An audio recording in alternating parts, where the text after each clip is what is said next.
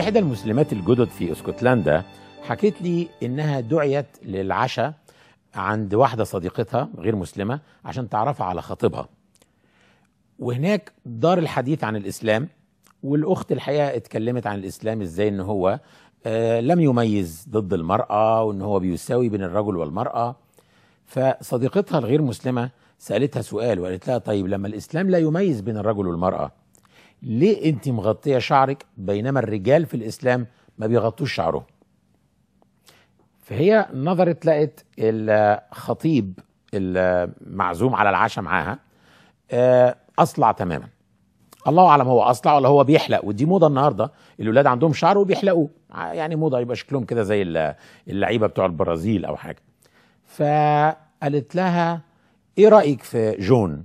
هل أنت شايفاه أتراكتيف؟ يعني هل هو جذاب؟ قالت لها: طبعا جدا. قالت لها: بالرغم إن هو ما عندوش شعر خالص؟ قالت لها: ما يفرقش معايا. قالت له: جون ممكن ترد عليا بصراحة، لو كانت سوزن ما عندهاش شعر خالص، لو كانت صلعة، هل كنت هتخطبها؟ فسكت. فانت شفتي بقى ازاي الشعر ده غير الشعر ده، تأثير الشعر ده غير تأثير الشعر ده. فالإسلام يساوي بين الرجل والمرأة، يعتبرهم متساويين لكن ما يعتبرهمش متماثلين، لأن التكوين الجسماني والنفسي بتاع الرجل غير التكوين الجسماني والنفسي بتاع المرأة. وده يقودنا ان احنا نتكلم على مسألة مهمة جدا، وهو ان ازاي الإسلام ساوى بين الاتنين دول. الإسلام مش بس كرم المرأة، لا، الإسلام ساوى بينهم بحيث ان هو ما بيعاملش المرأة بأسلوب خاص عشان يثبت ان هو بيكرم المرأة، ابدا. الرجل والمرأة زي بعض بالظبط في المسألة دي. انا كرجل مسلم مين مثلي الأعلى في الدنيا؟ هو الرسول عليه الصلاة والسلام. ربنا سبحانه وتعالى بيقول: قد كانت لكم في رسول الله أسوة حسنة لمن كان يؤمن بالله واليوم الآخر. طب مين كمان؟ مين مثل أعلى ليا غير الرسول عليه الصلاة والسلام بالقرآن الكريم؟ امرأتين، والامرأتين دول حتى ما فيش فيهم ولا واحدة عربية. ربنا سبحانه وتعالى بيقول في سورة التحريم: وضرب الله مثلا للذين آمنوا، كلهم اهو رجالة وستات، امرأة فرعون إذ قالت رب ابن لي عندك بيتا في الجنة ونجني من فرعون وعمله ونجني من القوم الظالمين، ومريم ابنة عمران التي أحصنت فرجها فنفخنا فيه من روحنا وصدقت بكلمات ربها وكتبه وكانت من القانتين. يبقى امرأتين هم المثل الأعلى لكل الرجالة والستات المسلمين. ما فرقش هنا، هو ما قاليش انت عشان راجل مسلم يبقى مثلك الأعلى راجل بس، لا خالص. أيضا الإسلام ما نفتكرش ان هو نصير المرأة ضد الرجال على طول، أبدا. الإسلام يساوي بين الرجل والمرأة، والله اللي بيعمل حاجة كويسة يتقال له برافو، اللي بيعمل حاجة وحشة يتقال له عيب. إذا الإسلام أيضا جعل إنه المثل الأعلى لكل الكفار امرأتين أيضا. ربنا في نفس سورة التحريم بيقول: ضرب الله مثلا للذين كفروا، كل الذين كفروا يعني رجالة وستات، امرأة نوح وامرأة لوط كانتا تحت عبدين من عبادنا صالحين فخانتاهما فلم يغنيا عنهما من الله شيئا وقيل ادخلا النار مع الداخلين. يعني إذن المثل الأعلى لكل المؤمنين 2 ستات، والمثل الأعلى لكل الكفار 2 ستات. ده يقودنا للكلام بقى كمان على مسألة الخطاب الذكوري، لأن بعض الناس حبت تثير شبهة حول الإسلام أن القرآن فيه خطاب ذكوري، الكلام كله للذكور، الذكور الذكور، وكأن ما فيش ستات في العالم. الله، طب والآية دي يعني أنا جايبها من عندي؟ إن المسلمين والمسلمات والمؤمنين والمؤمنات والقانتين والقانتات والصادقين والصادقات والصابرين والصابرات والخاشعين والخاشعات والمتصدقين والمتصدقات والصائمين والصائمات والحافظين فروجهم والحافظات والذاكرين الله كثيرا والذاكرات أعد الله لهم، كلهم اهو رجاله وستات، مغفرة وأجرا عظيما. والآية اللي بعدها: وما كان لمؤمن ولا مؤمنة إذا قضى الله ورسوله أمرا أن يكون لهما الخيرة من أمرهم. يعني إذن القرآن هنا بيخاطب الرجال والنساء، والأجر واحد والثواب واحد والمسؤولية أيضا واحدة. إذا كان ربنا ورسوله اختاروا شيء وقرروا شيء، ما ينفعش لا للرجال ولا للنساء ان هم يختاروا، ولا بد ان هم يطيعوا هما الاثنين. إذا الخطاب هنا موجه للرجال وللنساء، ولكن هل احنا متخيلين يكون القرآن كله بهذا الشكل؟ كل ما ربنا يقول المؤمنين والمؤمنين والمؤمنات والمسلمين والمسلمات والقانتين والقانتات، في الحالة دي هنفقد خاصية من أهم خصائص القرآن الكريم البلاغية، وهي الإيجاز. الإيجاز يعني بأقل عدد من الكلمات يؤدي أكبر عدد من المعاني. وفي اللغة العربية وفي كثير من اللغات الخطاب المذكر يشمل خطاب الرجل وخطاب المرأة. دايما هنا بحب أضرب مثال بأغاني عبد الحليم حافظ لما كان يغني ويقول يا حبيبي. طبعا الطبيعي ان عبد الحليم حافظ كرجل ان هو يقول يا حبيبتي، ولكن هو اذا غنى الاغنيه بصيغه المؤنث يبقى ما ينفعش يسمعها الا الرجال فقط، انما لما يغنيها بصيغه المذكر يقول يا حبيبي، في الحاله دي الرجال ممكن تسمع والنساء ممكن تسمع، لان الخطاب المذكر في اللغه يشمل الجنسين. ايضا هناك عندنا أمثلة كثيرة جدا ربنا سبحانه وتعالى بيخاطب فيها الرجال والنساء بالخطاب المؤنث والخطاب المذكر أيضا مع بعض. ربنا سبحانه وتعالى بيقول من عمل صالحا من ذكر أو أنثى وهو مؤمن فلنحيينه حياة طيبة ولنجزينهم، الاثنين ذكور وإناث، أجرهم بأحسن ما كانوا يعملون. ده يقودنا بقى للكلام أيضا عن مسألة القوامة. الرجال قوامون على النساء. هنا بقى عملت مشكلة. الله طب اشمعنى الرجال يبقوا قوامين على النساء؟ لا، خلينا نقرا الآية كلها على بعضها، ما ينفعش ان احنا نجتزئ من السياق. ربنا بيقول الرجال قوامون على النساء بإيه؟ بما فضل الله بعضهم على بعض وبما أنفقوا من أموالهم. يعني الرجال بيقوموا بأداء خدمة الحماية والإنفاق للنساء. قوامون يقومون علينا يعني بيخدمونا. الرجال بيقدموا، هم الليدرز، هم الرؤساء، لان هم بيقدموا خدمة الحماية وخدمة الانفاق. طب ولو راجل ما بيقدمش خدمة الحماية والانفاق يبقى ايه الوضع؟ يعني لو واحد عاطل ما بيشتغلش وفي نفس الوقت هو يعني سكري طول النهار شارب خمرة ولا بيقدم حماية ولا بتاع، والمرأة هي اللي قايمة بكل حاجة، بتشتغل، بتجيب الفلوس، بتعمل بتوفر طلبات المنزل، وهي في نفس الوقت لو حصل اي اعتداء على البيت او غيره هي اللي بتتصدى لهذا الامر. القوامة تكون لمين؟ العلماء قالوا طبعا للمرأة. اذا القوامة ملهاش دعوة بالجنس، بالذكورة او الانوثة. الرجل الطبيعي بتاعه يكون هو رئيس الاسرة ويكون بيقدم الخدمتين دول، الانفاق والحماية. انا دي الحقيقة اعترض عليها بعض النساء في امريكا، فضربت لهم المثال ده، وبضرب المثال ده دايما في حتى اكثر البلاد علمانية في العالم.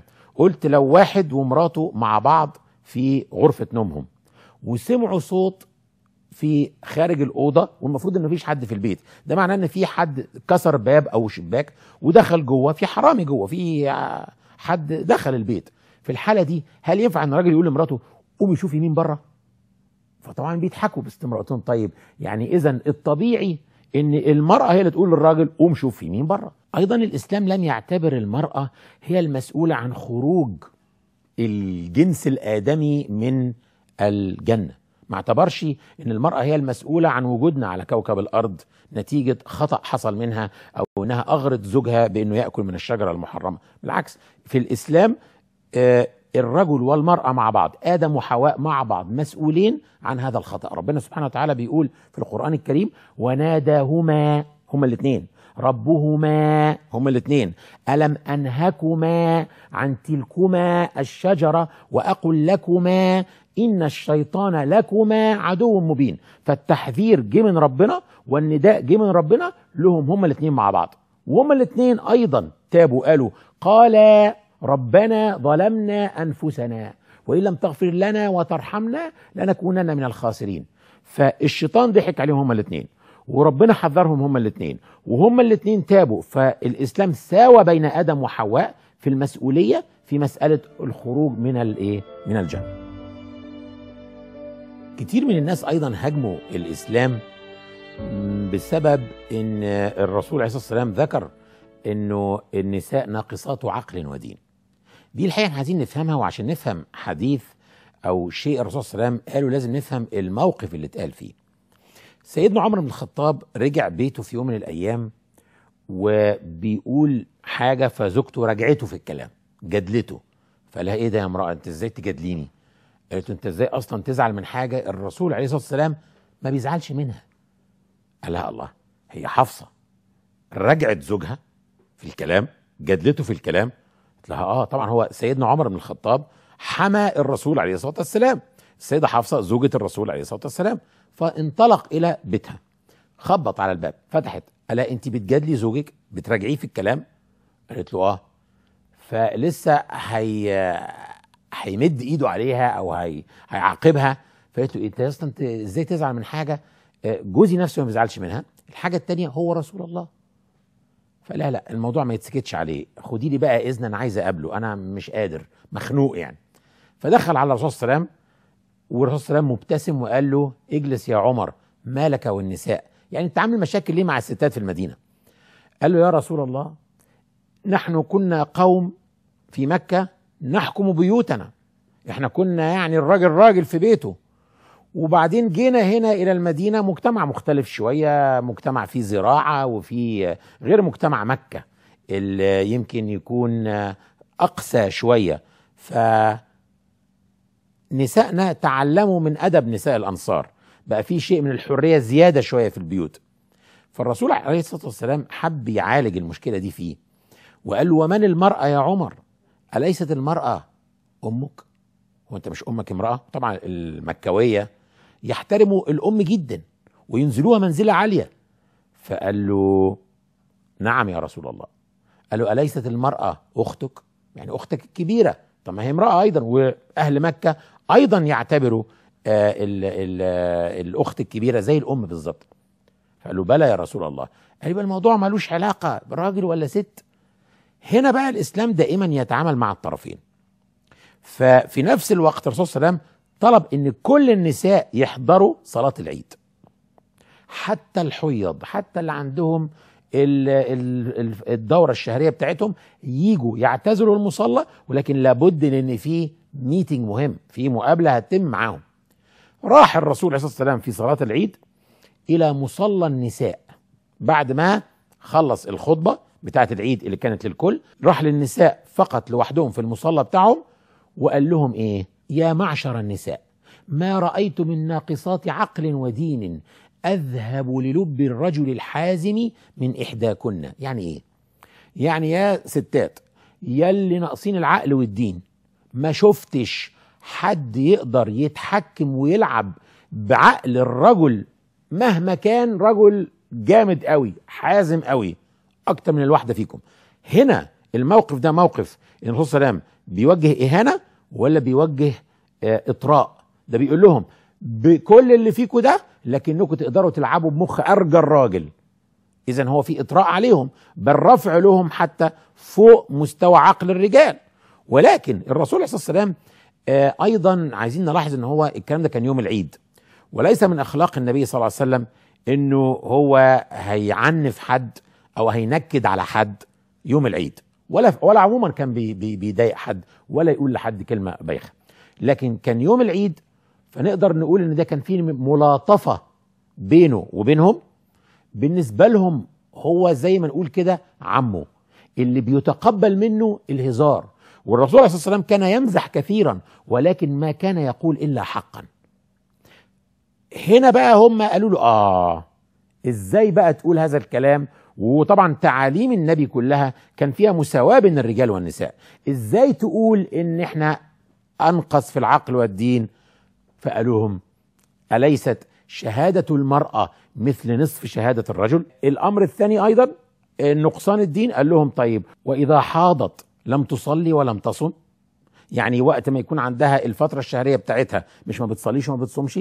فهذا ليس نقصان في الدين بمعنى انها اقل من الرجل، ولكن التكاليف اللي هي مكلفة بيها بتبقى اقل من التكاليف المكلف بيها الرجل. اذا المسألة مش مسألة مين رجل ومين ست، مسألة ان الشريعة الاسلامية ما بتتركش فرصة ان حد يتظلم اطلاقا. يبقى لازم نفهم ان الاسلام ساوى بين الرجل والمرأة، لكن لم يماثل بينهما التكوين الفسيولوجي، التكوين الجسماني والنفسي للرجال يختلف عن النساء. إذن الإسلام اعتبر أن الرجل والمرأة بيكملوا بعض، وده أهم حاجة، إن النساء والرجال ما يحاولوش يتنافسوا مع بعض وكل واحد يثبت إن هو أحسن من التاني. لأ، في حاجات كتير قوي الرجالة بيعملوها أحسن من الستات، وحاجات كتير قوي الستات بتعملها أحسن من الرجالة. إحنا بنكمل بعض، مش جايين عشان نتنافس مع بعض. أصل الكرم صفة من صفات اللي خلق. كرم نساء بالمعجزات، منهم صور ومنهم آيات تحكي حياة الطيبات وتوعد لهم بالطيبين، ونعيم كتير بس اشترط للمؤمنين. والمؤمنات فكرك نسيهم رب العباد، لو كل خلق الأرض نسيوا ما ينسى رب الأرض والسماوات. أطهر نساء المؤمنات.